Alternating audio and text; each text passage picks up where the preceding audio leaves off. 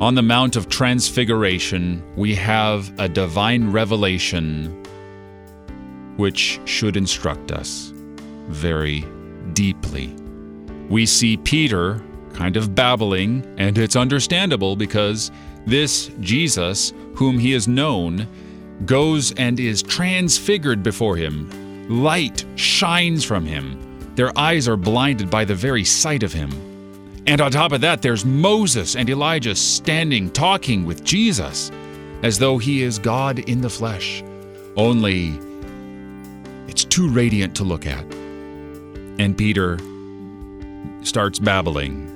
Some people do that when they get scared. I will build you 3 tabernacles here, one for you, one for Moses, one for Elijah, not realizing what he says.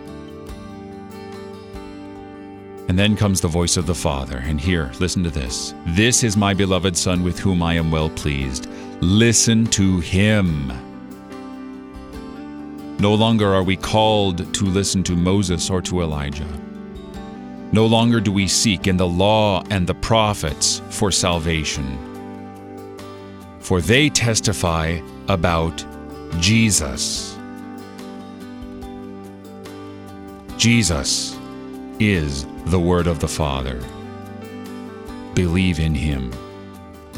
You're listening to Oratio, part of your morning drive for the soul, here on Worldwide KFUO. Christ for you, anytime, anywhere.